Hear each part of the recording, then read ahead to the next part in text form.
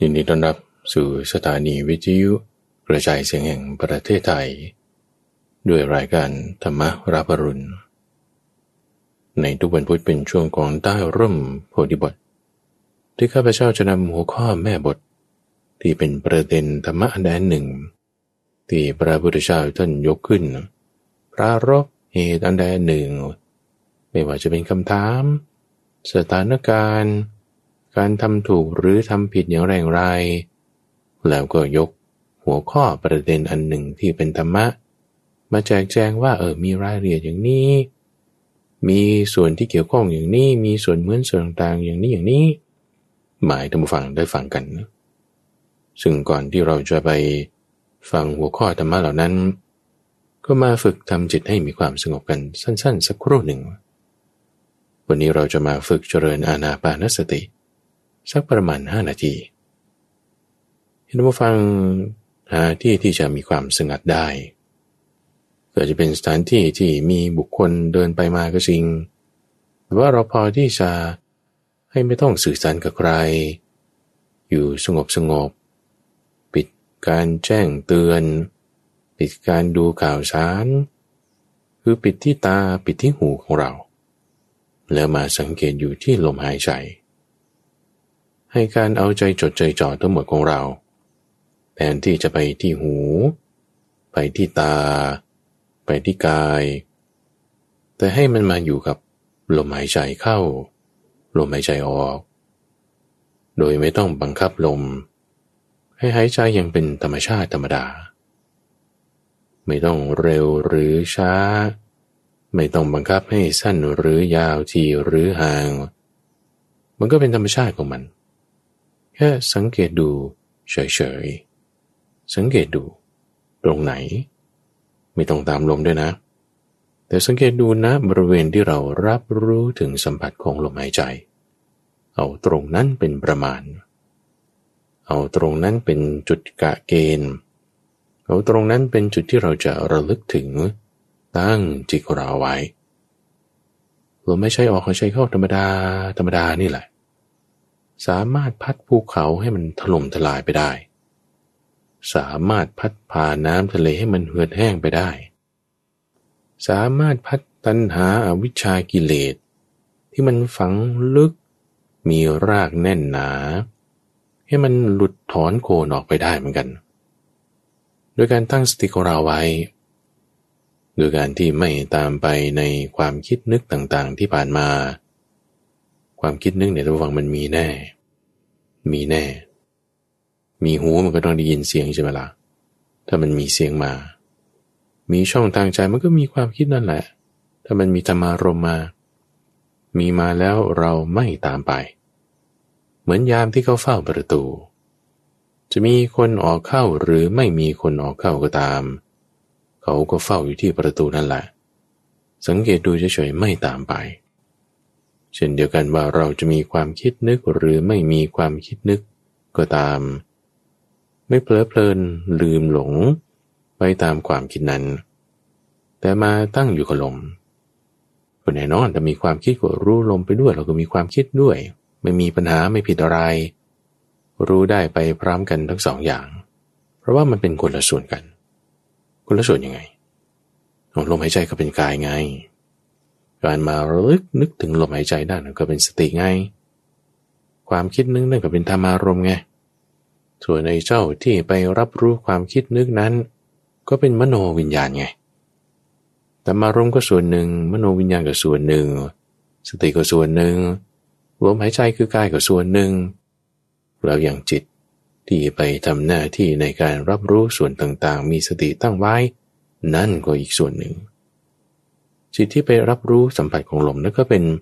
กายวิญญาณจิตที่ไปรับรู้ความคิดต่างๆนั่นก็เป็นมโนวิญญาณ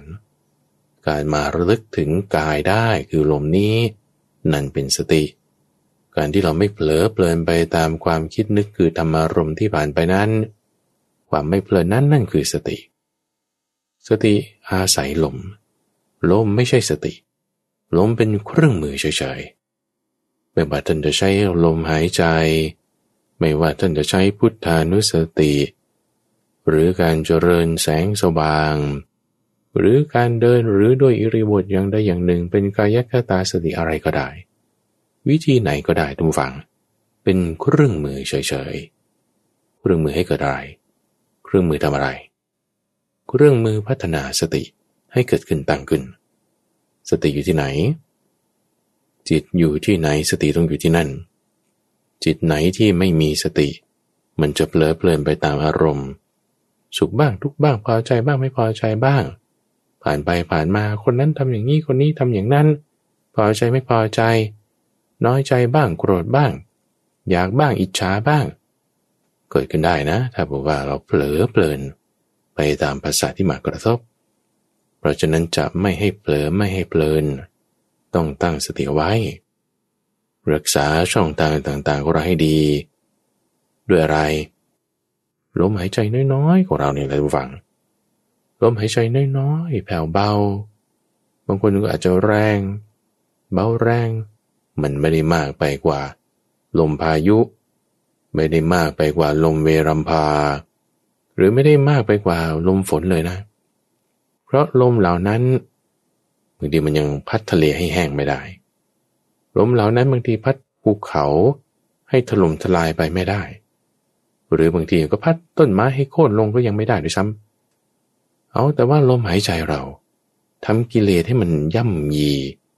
ให้มันทลายให้มันหลุดล่อออกไปได้ด้วยกำลังสติเพราะว่าเวลาที่เราตรึกคิดนึกไปในเรื่องใดๆจิตเราจะน้อมไปด้วยอาการอย่างนั้นแต่เรามาคิดนึกอยู่กับลมต่อให้มีความคิดอื่นๆได้ยินเสียงอื่นๆเราก็ไม่ลืมลมสติของเราเนี่ยจะมีกำลังมากขึ้นตามกระบวนการของอานาปานสติสะสมเอาลมเล็กๆทีละน้อยละน้อยเป็นสติที่ละหยดดูมหาสมุทรนั่นเองนั่นก็เกิดจากฝนนี่แหละตกลงทีละเม็ดละเม็ดเกิดเป็นน้ำท่วมมหาสมุทรนั้นได้เพราะว่าน้ำทีละหยดเหมือนกันสติทีละน้อยเราสังเกตดูจากลมหายใจของเราสะสมขึ้นเกิดเป็นสมาธิเกิดเป็นปัญญาสามารถตัดกิเลสสามารถทำความเข้าใจในสิ่งต่างๆสามารถที่จะรู้เห็นตามความเป็นจริงเข้าใจในธรรมะให้เกิดความมั่นใจลงใจดีใจได้ศรัทธาเราให้ตั้งมั่นเอาไว้ในคำสอนของพระพุทธเจ้าในที่นี้คืออานาปานสติเราจะมาปฏิบัติมาทำเราต้องมีศรัทธาเรามีศรัทธาลงมือทำแล้วนั่นแหละทุกฝังมันจะเป็นผลดีต่อจิตใจของเราให้มีความเจริญมีการพัฒนาให้เห็นธรรมะที่มีความลึกซึ้งยิ่งขึ้นมาได้ให้รักษาจิตที่เป็นสมาธินี้ไว้ให้ดี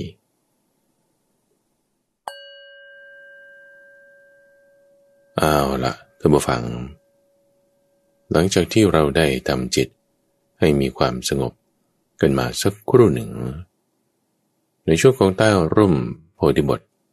เป็นประจำในทุกวันพุธเราก็จะมาทำความเข้าใจในหัวข้อธรรมะหัวข้อหรือว่าแม่บทประเด็นในบางครั้งบางคราวพระพุทธเจ้าปรารภภิกษุบ้างปรารภคำถามของคนนั้นคนนี้บ้างปรารภเหตุการณ์ใดเหตุการณ์หนึ่งบ้าง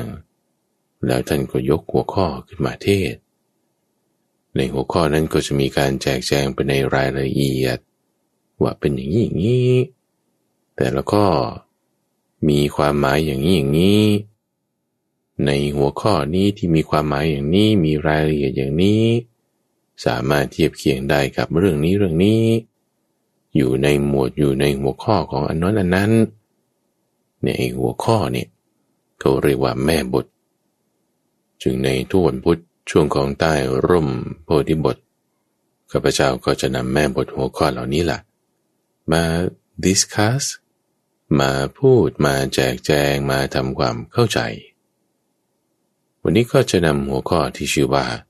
ศรัทธามาทำความเข้าใจให้เกิดความรู้เข้าไปในจิตใจของเราไม่ใช่แค่ว่าศึกษาจากตัวบท ความหมายรายละเอียดอะไรต่างๆเท่านั้นอยู่ในสมอง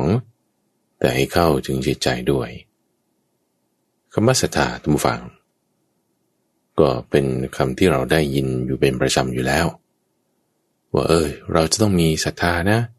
ศรัทธาในเรื่องนั้นเรื่องนี้ศรัทธาอย่างไรอย่างไรทีนี้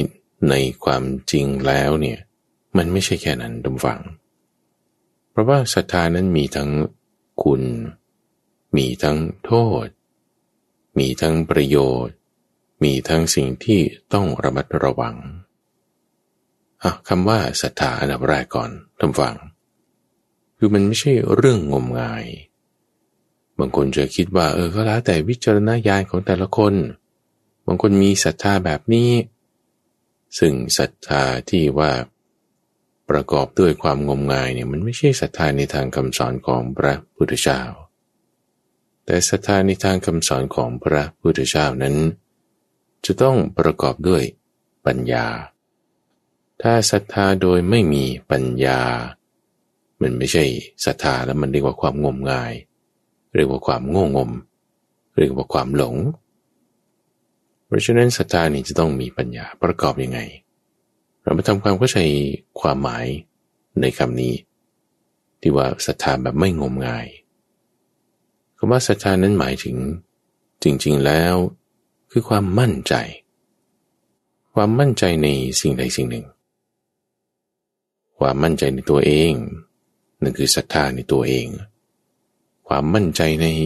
วิธีการที่เราจะทำวิธีการที่เราจะปฏิบัตินั่นคือศรัทธาใน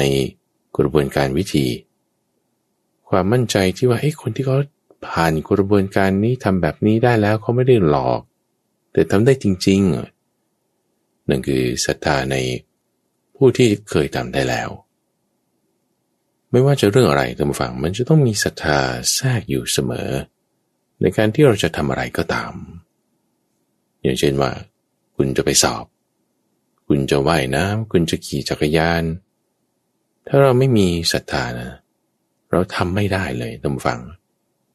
อย่างขี่จักรยานมันไม่มีคู่มือในการขี่จักรยานโอเคนะหรือคู่มือในการว่ายน้ำไม่มีนะไม่มีไปหาซื้อตามร้านหนังสือซึ่งร้านหนังสือเดี๋ยวนี้ก็ปิดไปเยอะซื้อออนไลน์ก็ได้เสิร์ชทางออนไลน์มันไม่มีหนังสือประเภทนั้นแล้วคนที่เขาว่ายน้ำได้ขี่จักรยานได้นี่เขาทำยังไงเขาก็กระโดดขึ้นเลยแล้วก็ฝึกเลยปั่นไปเลยทีไปเลยหรือกระโดดลงน้ำเลยแล้วก็ว่ายเลยอาจจะมีคนแนะนำก็ต้องอยู่ด้วยกันที่ในน้ำนั่นแหละหรือก็ต้องอยู่ใกล้ๆกันอยู่บนฝั่งเพื่อที่จะแนะนำวิธีการแต่ว่าเราต้องลงมือทำเองจริงๆในจุดนี้แหละท่านผู้ฟังศรัทธาเข้ามาเกี่ยวทันทีคือหนึ่งอย่างที่ว่าไปเมื่อสักครู่ถ้าไม่มีความมั่นใจแม้แต่น้อยหนึ่งเสี้ยวหนึ่งเลยว่าฉันจะทำได้นะคุณไม่ลงไปทำหรอกคนที่เขาขี่จักรยานไม่เป็นหรือว่ายน้ำไม่เป็นเพราะว่าเขาไม่ได้มั่นใจว่าเขาจะทำได้คือกลัวไงพอกลัวแล้วมันก็ไม่กล้าแต่ถ้ามีความมั่นใจมันจะมีความกล้าความกลัวมีอยู่ก็จริงแต่ความกล้าก็มีมากกว่าความกลัวจึงลงไปทำได้หรือถ้าความกล้ามันน้อยกว่าความกลัวคือกลัวมากๆเลยใช่ป่ะกลัวว่าจะทำไม่ได้กลัวจะผิดหวังกลัวจะจมน้ำกลัวจะล้มความกล้ามีอยู่หน่อยหนึ่งนั่นนะอาจจะได้ก็ได้นะเพราะความกล้าหมายถึงความเพียรคือวิริยะต้องเป็นผลมาจากความมั่นใจคือศรัทธาเราต้องมีความมั่นใจในตนเองข้อที่หนึ่งถึงจะทำอะไรก็ตามสำเร็จข้อที่สองวิธีการที่คุณจะใช้ต้องมีความมั่นใจในวิธีการถ้าสมมติว่าวิธีการที่เรานำไปใช้ในการแก้ปัญหาเช่นการว่ายน้ำหรือการถีบจักรยานมันไม่ใช่วิธีการที่ถูกต้องเราก็ต้องปรับเปลี่ยนเพราะฉะนั้นคุณจะต้องมีความมั่นใจในวิธีการด้วยวิธีการนี้ไม่ได้ไม่มั่นใจละไม่แน่ว่ามันจะเวิร์ก เปลี่ยนโดยไม่ว่าจะนักประดิษฐ์คนไหนตัวอย่างที่เรายกนี่ก็ง่ายๆการขี่จักรยานการว่ายน้ำมันต้องมีวิธีการที่ถูกต้องคุณครูที่เขาสอนเขาก็ต้องสอนวิธีการตรงนี้เราต้องมีความมั่นใจในวิธีการแล้วก็ลงมือทำความมั่นใจนี่คือศรัทธาการลงมือทำจริงแน่จริงนั่นคือความเพียรความเพียรนั่นคือความกล้าศรัทธาแล้วมันจะทำให้เกิดความกล้าที่จะลงมือทำเราไม่ใช่แค่ว่าศรัทธาในตัวเองมั่นใจในตัวเองศรัทธาในวิธีการมั่นใจในวิธีการเราก็ต้องเห็นตัวอย่างของคนที่เขาทำสำเร็จมาแล้วคนนั้นก็ถีบจักรยานได้คนนั้นก็ว่ายน้ำได้ก็ทำได้ฮะคงไม่ได้หลอกแบบว่าเป็นมายากลหลอกลวงหรือเป็นภาพแบบตัดต่อลงไปจริงๆแล้วไม่ได้ทำได้จริงแต่ว่าเขาทำได้จริงๆนะคือสมมติว่าเขาทำได้จริงๆละถ้าเราไม่เชื่อว่าเขาไม่น่าจะทำได้จริงๆนะ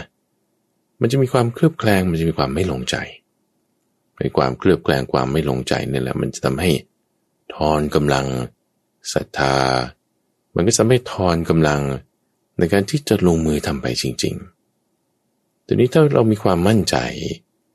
ในคนที่เขาลงมือทำได้สำเร็จไปแล้วเขาทำได้เหมือนกันนะอันนี้มันจะมีกำลัง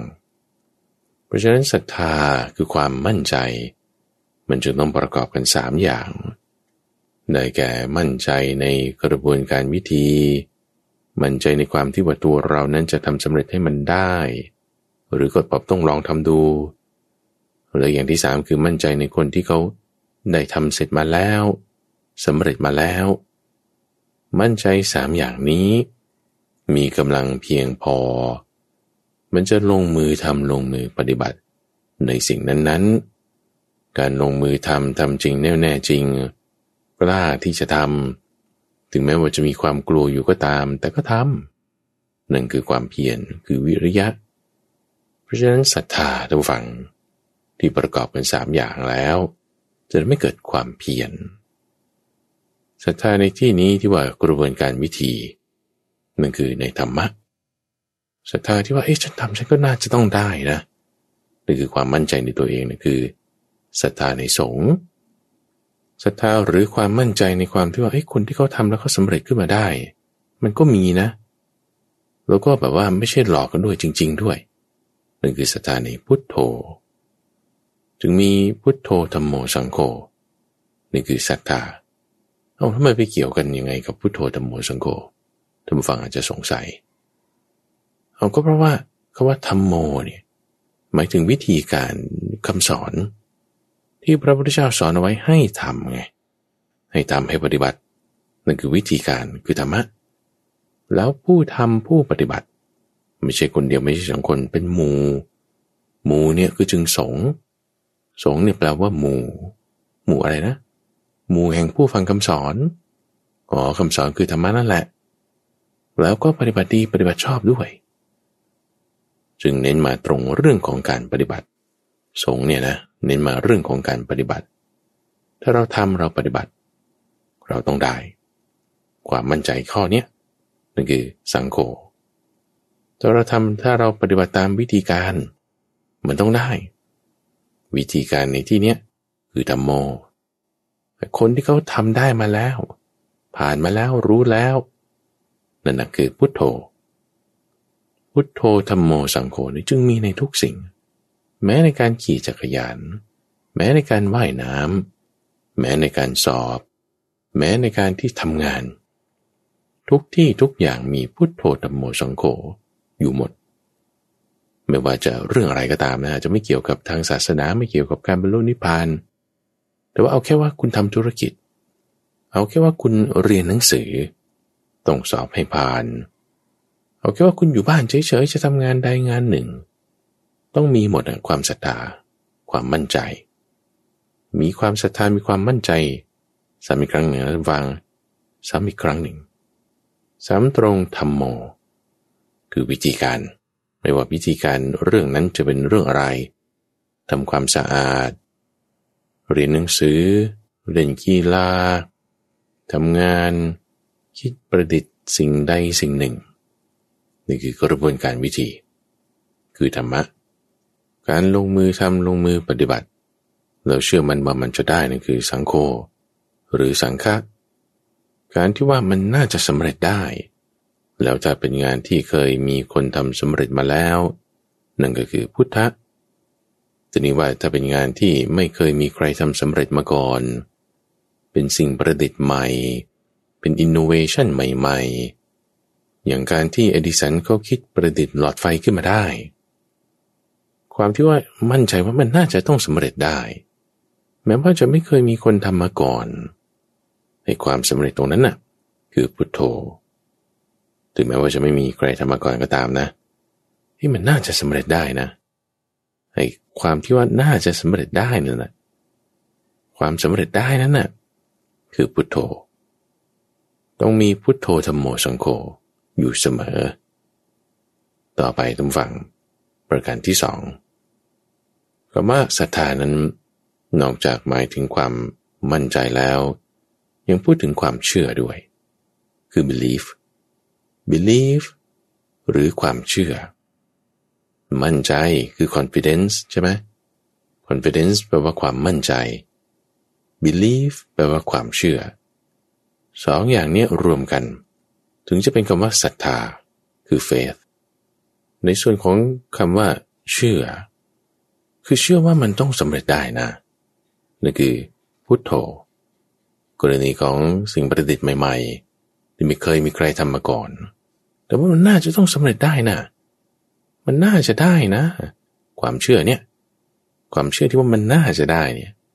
ในสิ่งที่ว่ามันน่าจะสำเร็จนะสำเร็จนั่นแหละคือพุทโธไอ้ความเชื่อที่ว่ามันน่าจะสำเร็จได้เนี่ยคือศรัทธาในที่นี้หมายถึงความเชื่อว่ามันต้องสำเร็จได้อย่างกรณีโพธิสัตว์พระพุทธเจ้าเนี่ยนะตอนเป็นโพธิสัตว์คือยังไม่สำเร็จยังไม่บรรลุธรรมก็มีความเชื่อว่ามันน่าจะต้องมีพุทโธนะมีความเชื่อในข้อนี้ความเชื่อในที่เนี้ยคือศรัทธาความเชื่อในที่เนี้ยคือ belief ถึงแม้ตอนนั้นยังไม่มีพุทโธเองก็ตามยังไม่มีพุทโธนะยังไม่มีการตรัสรู้ของใครโพธิสัตว์นี่ยังไม่เป็นพุทโธขึ้นมาแต่เชื่อว่าน่าจะต้องมีพุทโธนะความเชื่อนั้นน่ะคือศรัทธานะคือ belief พุทโธนั่นน่ะคือพุทโธไงกระบวนการวิธีมันก็ต้องมีนะถ้ากระบวนการวิธีมีเนี่ยมันน่าจะต้องสำเร็จได้นะกระบวนการวิธีนั่นน่ะคือธัมโมมันน่าก็จะต้องมีกระบวนการวิธีนะความเชื่อเนี่ยคือศรัทธาคือ belief แล้วก็ถ้าฉันลงมือทำลงมือปฏิบัตินี่มันน่าจะต้องได้นะคือได้พุทโธไงการลงมือทำลงมือปฏิบัติความเชื่อในการลงมือทำของตัวเองแล้วมันจะสำเร็จความเชื่อนั้นน่ะคือศรัทธาในการลงมือทำของเรานั้นน่ะคือสังโฆแล้วมันก็จะได้ออกมาเป็นพุทโธสิ่งที่ลงมือทำลงมือปฏิบัตินั้นในอะไรในธัมโมถึงแม้ว่าตัวพระพุทธเจ้าตอนเป็นโพธิสัตว์ยังไม่ตรัสรู้ก็ต้องมีความเชื่อว่าการตรัสรู้นั้นมันมีได้นั่นคือพุทโธกระบวนการวิธีก็มีคือธัมโมแต่ฉันลงมือทำลงมือปฏิบัติฉันก็จะได้การลงมือทำนั้นก็คือสังโฆแม้แต่โพธิสัตว์เองตอนยังไม่ตรัสรู้จะตรัสรู้ขึ้นมาได้ก็ต้องมีศรัทธาในพุทโธธัมโมสังโฆความเชื่อเนี่ยมันจึงสำคัญว่าถ้าเราเชื่อว่าเราทำได้ความเชื่อนั้นมันก็จริงขึ้นมาสำหรับเราถ้าเราเชื่อว่าเราทำไม่ได้ความเชื่อนั้นก็เป็นจริงสำหรับเราเหมือนกันท่านว่าอะไรนะแต่ไม่ว่าถ้าเชื่อว่าเราทำไม่ได้มันก็จะไม่ได้เหรอก็ใช่ไงท่านฟังเพราะว่าถ้าคุณเชื่อว่าคุณทำไม่ได้ความเชื่อเนี่ยมันมีกำลังถ้าคุณเชื่อไปทางไหนกำลังจิตคุณก็ไปตามทางนั้นก็จะเชื่อว่าฉันจะทำไม่ได้แล้วฉันจะทำไหมมันก็ไม่ลงมือทำถ้าไม่ลงมือทำแล้วมันจะได้ไหมมันก็ไม่ได้ไงเชื่อยังไงอย่างนั้นมันก็จริงขึ้นมาสำหรับตัวเราเพราะฉะนั้นถ้าเราจะให้มีความเชื่อให้มันมีกำลังถูกต้องเนี่ยศรัทธานั้นเราจะต้องวางไว้ให้มันถูกที่ถ้าศรัทธาเราวางไว้ไม่ถูกที่ คือไม่ใช่ว่าไม่ศรัทธานะไม่ใช่ว่าไม่เชื่อนะเชื่อเลยแต่ดันวางไว้ไม่ถูกที่โอ้มันมีปัญหา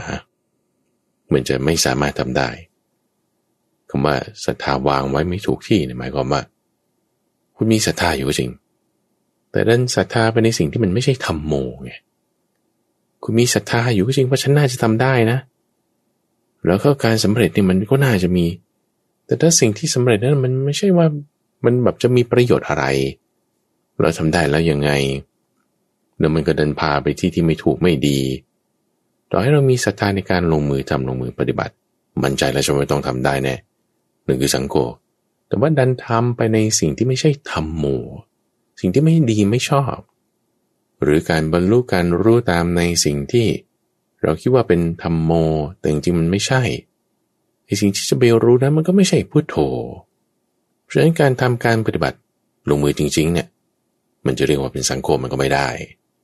เพราะว่าสังโฆนั่นคือคำสอนที่เป็นสวากขาตธรรมของพระผู้มีพระภาคมันจึงล็อกกันอยู่ทั้ง3อย่างนี่ให้เป็นอันหนึ่งอันเดียวกันถ้าศรัทธาเราวางไว้ผิดที่มันจะให้ได้ผลมันก็ไม่ได้คือศรัทธาวางไว้ผิดที่ในเคสที่ว่าไม่ใช่พุทโธธัมโมสังโฆจริงๆนั้นวางไว้ผิดที่ต่อให้เราคิดว่ามันน่าจะเป็นพุทโธธัมโมสังโฆความที่ว่าศรัทธาวางไว้ผิดที่นั้นก็จะทำให้มันไม่ได้ผลก็ต้องวางไว้ให้มันถูกที่คือมั่นใจให้มันถูกเรื่องมั่นใจให้มันถูกสิ่งให้มั่นใจในตนเองตัวอย่างหนึ่งที่ข้าพเจ้าต้องการจะยกขึ้นมาอย่างเช่นว่าพื้นที่ที่เราไม่เคยไปเอาแค่ในประเทศไทยอย่างนี้เป็นต้นคุณดูตามแผนที่สิพื้นที่นั้นคุณไม่เคยไปใช่ปะล่ะเราก็มีแผนที่มาให้ยกตัวอย่างจะมาท่านผู้ฟังต้องการจะมาจังหวัดอุดรธานีอย่างเงี้ยเราเกิดคนก็เอาแผนที่ไปนี่ไปจังหวัดอุดรธานีวัดป่าดอนไหโศกได้รับมาแล้วแต่ว่าแหมก็ไม่ลงมือทำไม่เดินได้รับมาข้อมูลถูกก็จริงแผนที่ถูกนะแต่ไม่เดินมันก็แบบว่าไปไม่ถึงการไม่เดินไปเนี่ยคือไม่มีความเพียรทำไมเขาถึงไม่เดินไปทำไมเขาไม่มีความเพียรเพราะฉันไม่อยากไปไงเพราะถ้าฉันไม่อยากไปความไม่อยากไปนั่นคือไม่มีฉันทะฉันทะตรงนี้แหละท่านผู้ฟังคือความพอใจว่าฉันจะไปไอ้ความพอใจตรงนี้แหละมันคือความเลื่อมใสด้วยถ้าไม่มีฉันทะคือไม่มีศรัทธาถ้ามีฉันทะคือความพอใจว่าจะทำจะไปแสดงว่าคุณมีศรัทธาศรัทธาคือความมั่นใจศรัทธาคือความเชื่อและศรัทธายังหมายถึงความเลื่อมใสด้วยเลื่อมใสที่ว่าฉันก็อยากจะไปนะมันจะไม่เกิดฉันทะถ้าคุณไม่มีความมั่นใจไม่มีความเชื่อไม่มีความเลื่อมใสมันจะไม่เกิดฉันทะว่าจะไม่อยากไปจะทำไมแต่ว่าถ้าฉันเลื่อมใสฉันอยากจะไปฉันทะเนี่ยมันจึงมีความหมายในเรื่องของศรัทธาด้วยคำว่าศรัทธานั้นจึงต้องมีความหมายไปในฉันทะคือความพอใจที่จะเห็นกันไปหากันยินดีกันทีนี้ถ้าไม่มีศรัทธาในที่นี้หมายถึงความพอใจที่จะไปมันก็ไม่ไปไงศรัทธาไม่มีความเพียรไม่เกิดต่อให้มีแผนที่ถูกก็ตามโอเคเอาใหม่ในอีกกรณีหนึ่งถ้าบอกว่าเรามีศรัทธาอยู่จริงว่าฉันอยากจะไปเนี่ยวัดป่าดอนไหโศกไหนเอาแผนที่มาดูสิเดินไปเกิดแผนที่มันผิดมันไม่ใช่แผนที่ไปอุดรธานีมันดันเป็นแผนที่ไปมาเลเซียอย่างนี้เป็นต้นตามไปดูคอยเลี้ยวซ้ายตรงถนนเพชรเกษม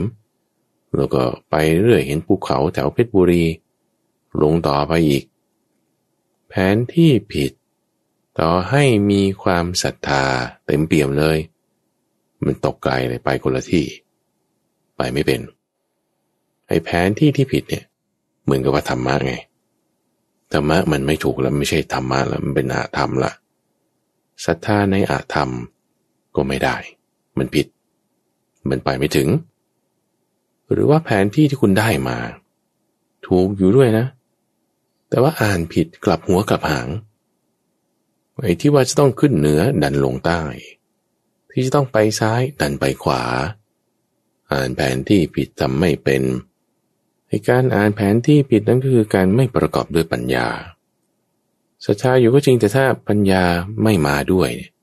มันก็ไปไม่ถึงเหมือนกันผิดเหมือนกันศรัทธาอยู่ก็จริงแต่ว่าไม่ลงมือทำไม่มีความเพียรมันก็ไม่ได้อีกเหมือนกัน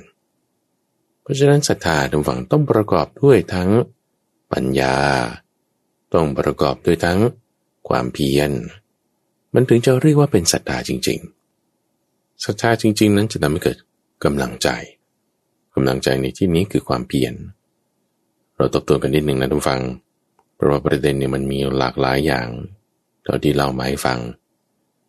คือศรัทธาหมายถึงความมั่นใจด้วยศรัทธาหมายถึงความเชื่อด้วยศรัทธาหมายถึงความพอใจความเลื่อมใสด้วยสามอย่างนี้ประกอบกันจะต้องทำให้เกิดความเพียรสามอย่างที่ว่าเป็นศรัทธาแล้วทำให้เกิดความเพียรด้วย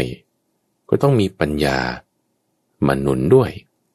ถ้าไม่มีปัญญาไปเชื่อผิดก็กลายเป็นความงมงายถ้าไม่มีความเพียรศรัทธาที่ไม่ลงมือทำมันก็ไม่ใช่ศรัทธาจริง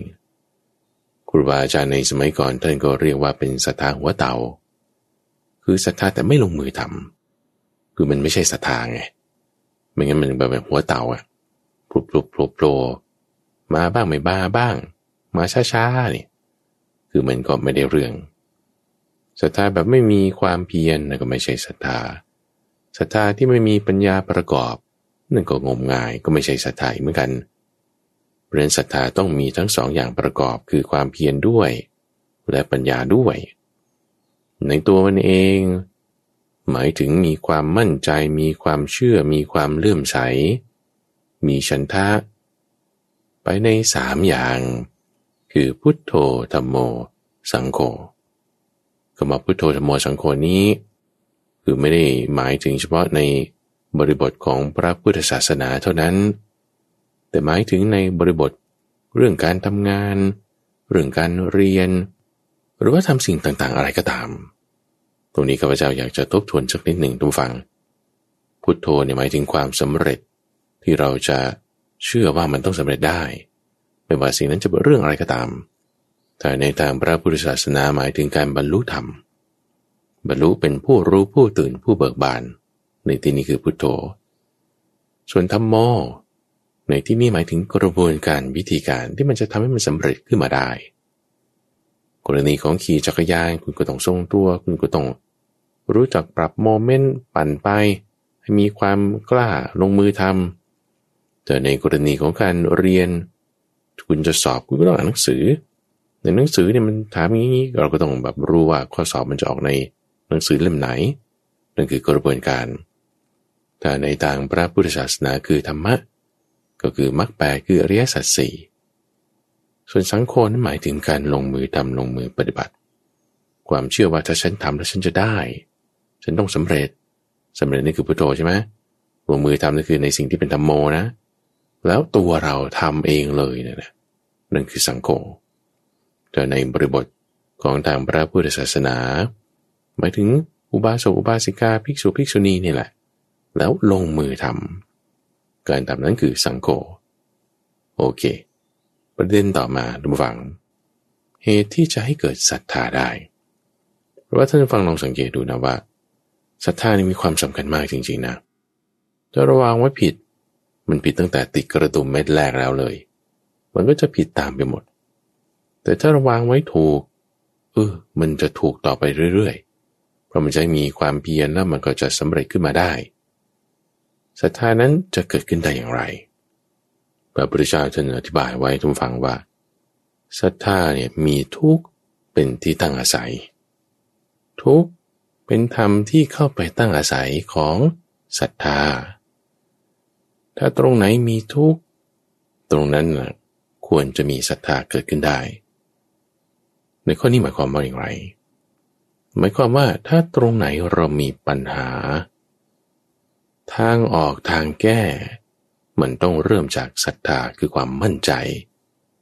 ทางออกทางแก้ของปัญหาอะไรก็ตามมันจะต้องเริ่มจากความเชื่อว่าเราจะแก้ปัญหานั้นได้ ความเชื่อนั้นความมั่นใจนั้นความอยากที่จะแก้ปัญหานั้นนั่นคือศรัทธาซ้ำอีกครั้งหนึ่งนะทุกฝั่งข้อนี้สำคัญจริงๆถ้าเราไม่เห็นปัญหาอะไรก็ตามในโลกนี้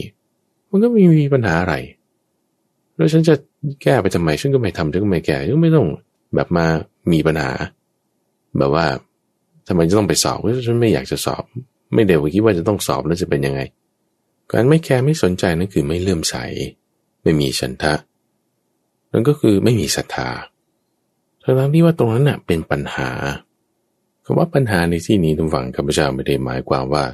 มันเป็นเรื่องราวที่แบบโอ้เป็นเรื่องที่เราจะต้องไปแก้ต้องมีปัญหานั่นนี่คือไม่ใช่หมายความว่าในยะนั้นอย่างเดียวแต่ยังหมายรวมถึงสิ่งที่มันจะเปลี่ยนแปลงได้หรือเปล่าถ้าเราไม่คิดว่าไอ้สิ่งเนี้ยมันจะเปลี่ยนแปลงได้เลยคือคุณไม่เชื่อเนี่ยนั่นคือไม่มีศรัทธาแต่ถ้าเรามีความเชื่อว่ามันน่าจะเปลี่ยนแปลงได้นะในเคสนี้นะสิ่งที่มันน่าจะเปลี่ยนแปลงได้นะไอ้ความเชื่อเนี่ยคือศรัทธาเพราะฉะนั้นศรัทธามันต้องตั้งลงไปในสิ่งที่มันจะต้องเปลี่ยนแปลงได้นั่นคือไม่เที่ยงไงสิ่งนั้นเป็นอะไรเป็นทุกข์ไงทุกข์เนี่ยจึงต้องมีศรัทธาลงไปเป็นที่ตั้งอาศัยคือหมายถึงทุกข์เป็นที่ตั้งอาศัยของศรัทธาถ้าศรัทธานั้นไม่ตั้งลงไปในสิ่งที่เป็นทุกข์มันตั้งไม่ได้เลยนะเพราะว่ามันจะทำให้เกิดการเปลี่ยนแปลงอะไรไม่ได้ไงย้ำอีกครั้งหนึ่งนะทุกฟังทุกข์ในที่เนี้ยหมายถึงความไม่เที่ยงของสิ่งใดสิ่งหนึ่งสิ่งต่างๆก็ตามไม่ว่าข้อนั้นจะเป็นการสอบไม่ว่าสิ่งนั้นจะเป็นงานบ้านไม่ว่าสิ่งนั้นจะเป็นการงานเป็นหมอแพทย์พยาบาลวิศวกรช่างก่อสร้างหรือว่าแม้แต่นักพิมพ์ดีดเดี๋ยวนี้นักพิมพ์ดีดไม่มีแล้วเขาก็ OCR กันหรือแม้แต่แม่ค้าตามตลาดแม่ค้าขายของออนไลน์สิ่งเหล่านี้เป็นทุกข์คือมันไม่เที่ยงได้หมดไม่ว่าสิ่งนั้นที่เราทำจะเป็นอะไรนะคือมันเป็นทุกข์มันเป็นความไม่เที่ยงเปลี่ยนแปลงได้ทั้งหมดแล้วถ้าในสิ่งที่มันเปลี่ยนแปลงได้แล้วเราจะทำให้มันเปลี่ยนแปลงได้นะในสิ่งที่มันเปลี่ยนแปลงได้อยู่แล้วนั่นน่ะคือทุกข์นั่นน่ะถ้าเราไม่ใส่ศรัทธาลงไปมันจะทำให้เกิดการเปลี่ยนแปลงไปในทางที่ดีเนี่ยไม่ได้ไงหมายความว่าไงนะคือทุกสิ่งมันไม่เที่ยงอยู่แล้วถูกไหมล่ะท่านฟัง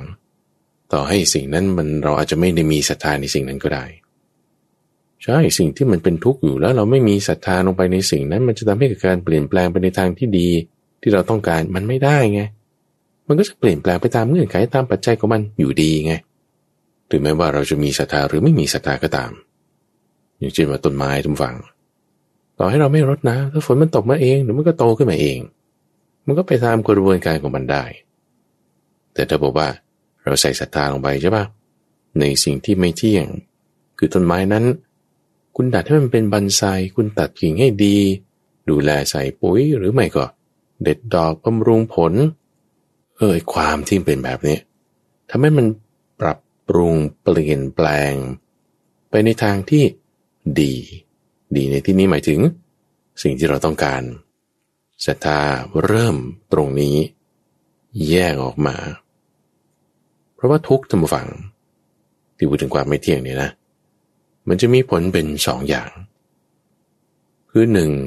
ทำให้คนที่อยู่ในทุกข์นั้นร่ำให้คร่ำครวญทุบอกชกตัวถึงความเป็นผู้งุนงงกลางเปอนี่ผลอย่างที่หนึ่งหรือผลอย่างที่สองก็คือจะทำให้แสวงหาที่พึ่งภายนอกว่าใครนอกจะรู้ทางออกของความทุกข์นี้สักหนึ่งหรือสองวิธีแสวงหาทางออกมันต้องเริ่มจากศรัทธาตรงนี้แหละท่านผู้ฟังกิ่งหนึ่งที่มันจะแยกออกมาในทางที่เราต้องการได้ในสิ่งที่ไม่เที่ยงเป็นทุกข์นั้นมันเริ่มมาจากตรงศรัทธาตรงนี้ถ้าทุกข์นั้นปัญหานั้นหรือสิ่งที่ไม่เที่ยงนั้นสิ่งนั้นมันก็จะเป็นไปตามเรื่องตามราวของมันเราก็จะต้องจมอยู่กับสิ่งนั้นเป็นอย่างนั้นท่านจึงใช้คำว่าร่ำให้คร่ำครวญทุบอกชกตัวถึงความเป็นผู้งุนงงคลั่งเพ้อไปตามการเปลี่ยนแปลงของสิ่งที่เป็นทุกข์นั้นธรรมดามันเป็นอย่างนั้นยกตัวอย่างเรื่องการประดิษฐ์หลอดไฟอย่างนี้เป็นต้นก็ได้สมัยก่อนในทุกฝั่งตามท้องถนนเขาใช้ตะเกียง คือคุณเอาเสาตั้งขึ้นมีตะเกียงอยู่บนนั้นก็ไปจุดไฟขึ้นบนนั้นทุกวันก็ต้องไปทำเดินขึ้นปีนลงเดินไปปีนขึ้นมันเป็นอย่างนี้แล้วถ้าคุณคิดว่าแบบมันไม่น่าจะเปลี่ยนแปลงนะมันก็เป็นอย่างนี้แหละก็อยู่กันไปใช่ไหมล่ะจมอยู่กับตรงนั้นอยู่กับมันนั่นแหละเกิดฝนตกก็มีปัญหาจุดไฟไม่ได้หรือบางทีน้ำมันหมดเสาต้นนั้นตะเกียงอันนั้นก็ดับไปก็อยู่กับมันอย่างนั้นการที่เราต้องจมอยู่กับมันอย่างนั้นน่ะก็อยู่กันไปตามเหตุเงื่อนไขปัจจัยนั่นคือจมอยู่ในกองทุกข์เพราะว่าสิ่งที่ไม่เที่ยงนั่นคือทุกข์ใช่ไหมทีนี้เกิดมีหมอหนึ่งคือคนหนึ่งที่เขาคิดว่ามันน่าจะเปลี่ยนแปลงได้นะนั่นไอ้ก่อนที่ว่ามันน่าจะนั่นคือความเชื่อแล้วไงความเชื่อคุณมีละไหนก็ในตะเกียงน้ำมันนั่นแหละนั่นคือทุกข์นะพอคุณมีศรัทธาในสิ่งที่เป็นทุกข์ปุ๊บเนี่ยมันมาอีกทางหนึ่งทันที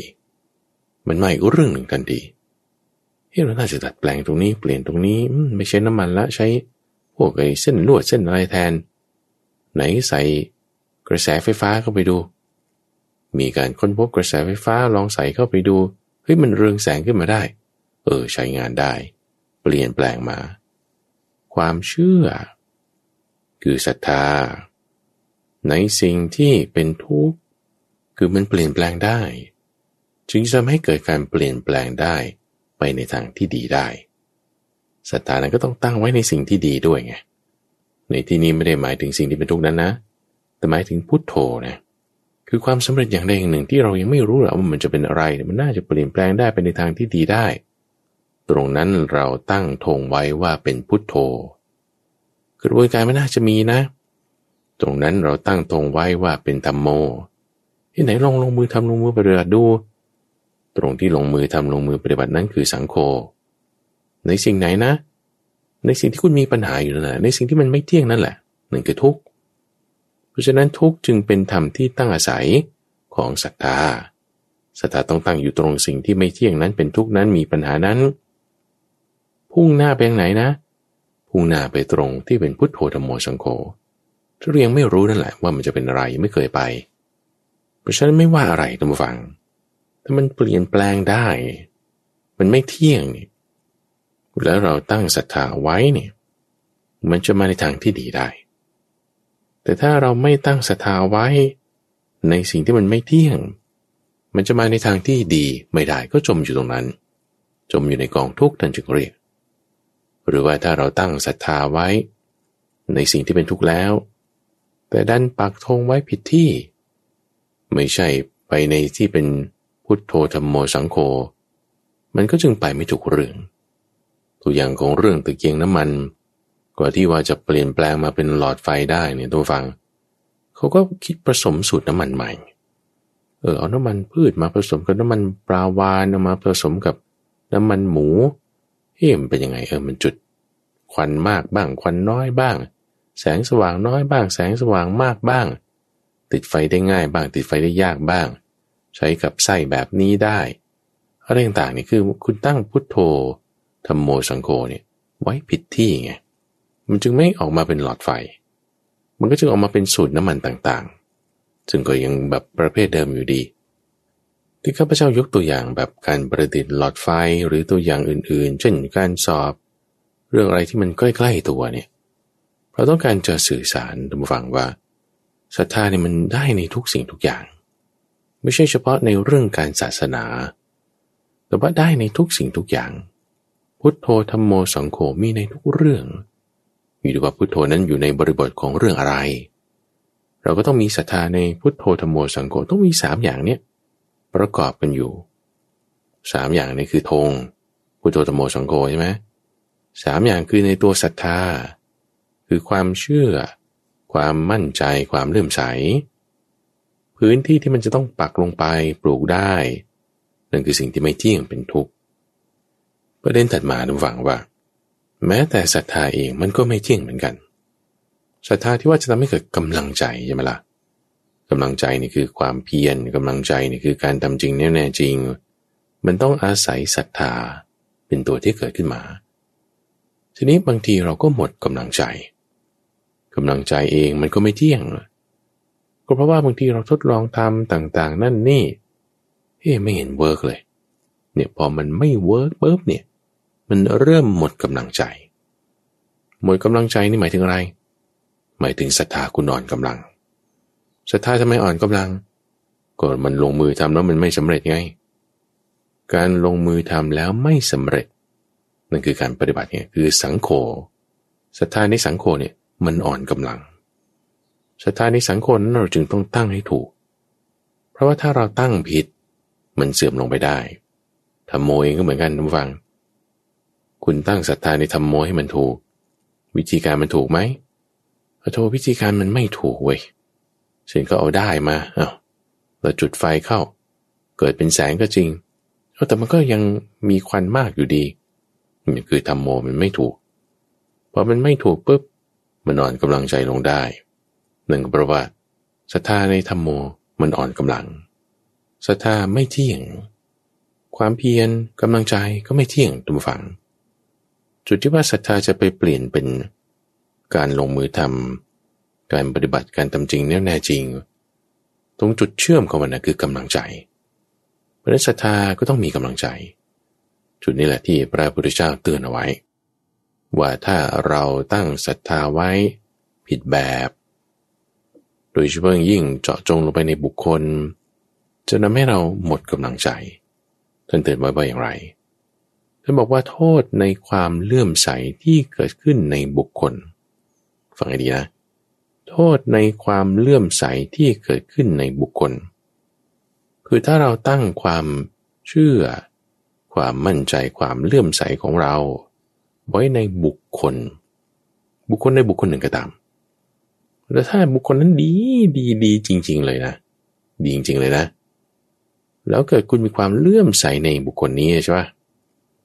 เกิดบุคคลนี้ตายไปเนี่ยโอ้โหเราจะแบบว่าสะดุ้งโยงเลยนะเราจะแบบว่าตกใจเหมือนกันนะเราจะแบบว่าโอ้ยเราจะยังไงมันจะกระเทือนนิดหนึ่งใช่ไหมเกิดบุคคลนี้ตายไปนะโธ่เราเลื่อมใสในบุคคลนี้ความเลื่อมใสนั้นมันมีฉันทะอยู่ด้วยนะคุณมีความพอใจคุณชอบไงในบุคคลนี้เกิดเขาตายไปมันจะวูบลงไปนิดหนึ่งเพราะความพอใจนี่คือฉันทะใช่ปะมันจะดึงจิตลงไปนิดเราจะรู้สึกสะเทือนนิดหนึ่งสะดุ้งแน่นอนเอาแล้วไงต่อเขาตายไปแล้วนี่เราจะบอกว่าเราไม่ได้ไปหาบุคคลอื่นที่เราจะตั้งความเลื่อมใสไว้ให้มันดีพอไม่ได้มีความเลื่อมใสที่ดีเกิดขึ้นศรัทธามันอ่อนกำลังลงทันทีพอศรัทธาอ่อนกำลังแล้วเราก็จะเสื่อมจากการลงมือทำลงมือปฏิบัติเสื่อมจากธรรมะได้นี่คือโทษในความที่ว่าเราตั้งความเลื่อมใสไว้ในบุคคลไงอย่างกรณีภิกษุในสมัยพุทธกาลตั้งความเลื่อมใสไว้ในพระพุทธเจ้าในความที่ท่านเป็นบุคคลนี่พอพระพุทธเจ้าปรินิพพานร่ำให้คร่ำครวญทุบบกชกตัวล้มลงกลิ้งเกลือกเหมือนถูกเท้าตัดขาดหนึ่งก็เพราะว่าตั้งความเลื่อมใสไว้ในบุคคลพอท่านทำกาละปรินิพพานมรณภาพไปจึงเศร้าโศกเสียใจเป็นอย่างมากแต่ที่ถูกคือคุณต้องตั้งความเลื่อมใสไว้ในการตรัสรู้ของท่านนั่นคือพุทโธหรือในกรณีที่ว่าถ้าบุคคลนั้นเป็นคนดีจริงๆยังไม่ตายหรอกแต่ว่าดันหลีกไปที่อื่นไม่เจอกันไม่เห็นกันพอไม่เจอกันไม่เห็นกันก็หายไปแล้วจิตใจเรามันจะแบบโหวงไปเลยว่าทำไมจึงไม่อยู่แล้วหายไปแล้วจะเห็นจะพูดคุยอะไรก็ไม่ได้ด้วยความตกใจด้วยความที่บอกว่าสะดุ้งสะเดือนไปในที่นี้ศรัทธาคุณก็จะอ่อนกำลังลงพอศรัทธาเราอ่อนกำลังลงเราก็จะเคลื่อนจากธรรมะได้เคลื่อนจากสัจธรรมแล้วมันก็ไม่ให้มีการทำการปฏิบัติที่ดีได้โทษของความเลื่อมใสในบุคคลรู้สึกมีข้อที่สองนี้ข้อที่หนึ่งคือตายไปใช่ไหมข้อที่สองคือไม่ได้เจอกันเกิดเขาหลีกไปทางอื่นเพราะฉะนั้นที่ถูกก็คือว่าเราตั้งความเลื่อมใสไว้ในการตรัสรู้แต่เป็นกรณีของพระพุทธเจ้าคือตั้งความเลื่อมใสไว้ในพุทโธคือการตรัสรู้นั้นไม่ใช่ตั้งไว้ในตัวท่านนั้น เพราะว่าถ้าท่านเกิดเดินทางไปที่อื่นเราไม่เห็นเราก็จะเสื่อมจากสัตธรรมได้เพราะความเลื่อมใสมันตกหรือถ้าท่านปรินิพพานไปไม่เจอกันอีกต่อไปแล้วไม่ได้จะกลับมาแล้วความเลื่อมใสมันจะตกแต่ว่าถ้าตั้งไว้ในพุทโธมันจะอยู่ตลอดข้อที่3ตัดมาถ้าบอกว่าคนนั้นเขาไม่ได้เป็นคนดีจริงๆไม่ได้เป็นคนดีจริงๆเนี่ยหมายความว่ามีข้อผิดพลาดมีมายามีปัญหาต่างๆแล้วเราไม่เห็นรู้เรื่องเลยเกิดแบบความข้อนี้มันแดงขึ้นมาเช่นเป็นอาบัติในข้อที่3ที่4ที่5โทษของความเลื่อมใสในบุคคลเนี่ยจึงเป็นลักษณะของอาบัติคือความผิดพลาดที่ปรากฏขึ้นมาผิดพลาดอย่างนี้เนี่ยในทางพระเราก็เรียกว่าอาบัติเป็นเหตุที่ให้ถูกปรับอาบัติอย่างใดอย่างหนึ่งหรือถึงขนาดว่าลาศึกไปเลยในบริบทของทางพระพุทธศาสนาหรือถ้าในบริบทของการทำงานเช่นคุณตั้งความเลื่อมใสไว้ในบุคคลนี้อาจจะเป็นทหารอาจจะเป็นหมออาจจะเป็นตำรวจอาจจะเป็นแพทย์อาจจะเป็นพยาบาลที่ว่าเราศรัทธาในคนนั้นใช่ปะแล้วเกิดอยู่ๆเขาเลิกทำในสิ่งที่เราเลื่อมใสนั้นเราทำไมเลิกทำในบริบทของทางพระศาสนาก็คือลาสิกขาไปจะตกใจเลยจริงเหรอเนี่ยเป็นอย่างนี้เนี่ยกำลังใจเราจะเสื่อมลงไปเพราะว่าความเลื่อมใสที่เราตั้งไว้ในบุคคลนั้นแล้วบุคคลนั้นหายไปความเลื่อมใสก็โบไปด้วยศรัทธาเสื่อมแล้วกำลังใจมันก็ตกหรือในบุคคลที่เราตั้งความเลื่อมใสไว้เนี่ยเขาเกิดทำผิดพลาดเช่นมีคดีความเกิดขึ้นแบบโกงแล้วเนี่ยมันมีเคสหนึ่งที่เขาเคยเอามาทำเป็นภาพยนตร์ผู้ฟังว่าตำรวจที่อยู่ในแผนกสำรวจคดีความก็เรียกว่านิติเวชนี่คือเหตุการณ์ที่เกิดขึ้นในต่างประเทศนะว่ามีอาจารย์สอนตำรวจที่ทำหน้าที่สืบสวนคดีหาหลักฐานในทางนิติวิทยาศาสตร์เนี่ยอาจารย์คนนี้เก่งมากหาหลักฐานจากศพผู้เสียชีวิตหรือว่าหลักฐานในที่เกิดเหตุนำมาตรวจสอบด้วยวิธีการต่างๆอาจารย์เนี่ยเก่งมากลูกศิษย์นี่รักมากแต่ปรากฏว่าพอความแดงขึ้นว่าในสมัยสัก20 ปีก่อนนี่อาจารย์คนนี้ที่เป็นอาจารย์สอนตำรวจเกี่ยวกับนิติวิทยาศาสตร์ได้ทำหลักฐานปลอมขึ้นมาในการแก้คดีความเคสหนึ่งจึงทำให้ผู้ต้องหานั้นหลุดไปได้แล้วตัวเองก็รับสินบนพอความแดงขึ้นเนี่ยลูกศิษย์นี่แบบเคว้งคว้างไปเลยตกใจไปเลยเลยจะบอกว่าพวกลูกศิษย์เนี่ยเขาตั้งความศรัทธาไว้ในบุคคลใช่ป่ะเกิดบุคคลนั้นเป็นอย่างนี้เขาก็จะเสื่อมศรัทธาไปด้วยลาออกจากการเป็นตำรวจไปคือไม่ได้ตั้งอยู่ในธรรมะที่ถูกต้องแต่ที่ถูกคือคุณต้องตั้งศรัทธาไว้ในการปฏิบัตินั้นนั่นคือธัมโมตั้งศรัทธาไว้ในความรู้นั้นนั่นคือพุทโธนำความรู้นั้นมาใช้งานเราก็จะดีได้ไม่ได้เกี่ยวกับคนนั้นการนำมาใช้งานนั้นคือสังโฆนี่คือเคสนะที่ว่ายกขึ้นมาแม้แต่ในทางนิติวิทยาศาสตร์เราก็ต้องมีพุทโธธัมโมสังโฆในงานนั้นๆของเราด้วยมันจะเป็นข้อที่ควรจะต้องระวังศรัทธาเนี่ยมีโทษถ้าเราตั้งไว้ในบุคคลเกิดโทษได้เราจึงต้องตั้งศรัทธาไว้ไม่ใช่ในบุคคลแต่ต้องตั้งไว้ในคุณธรรมคือสังโฆซ้ำอีกครั้งหนึ่งท่านฟังหมายถึงการทำการปฏิบัติของตัวเราคุณธรรมนั้นคือธัมโมหมายถึงกระบวนการวิธีองค์ความรู้อย่างใดอย่างหนึ่งต้องตั้งศรัทธาไว้ในพุทโธ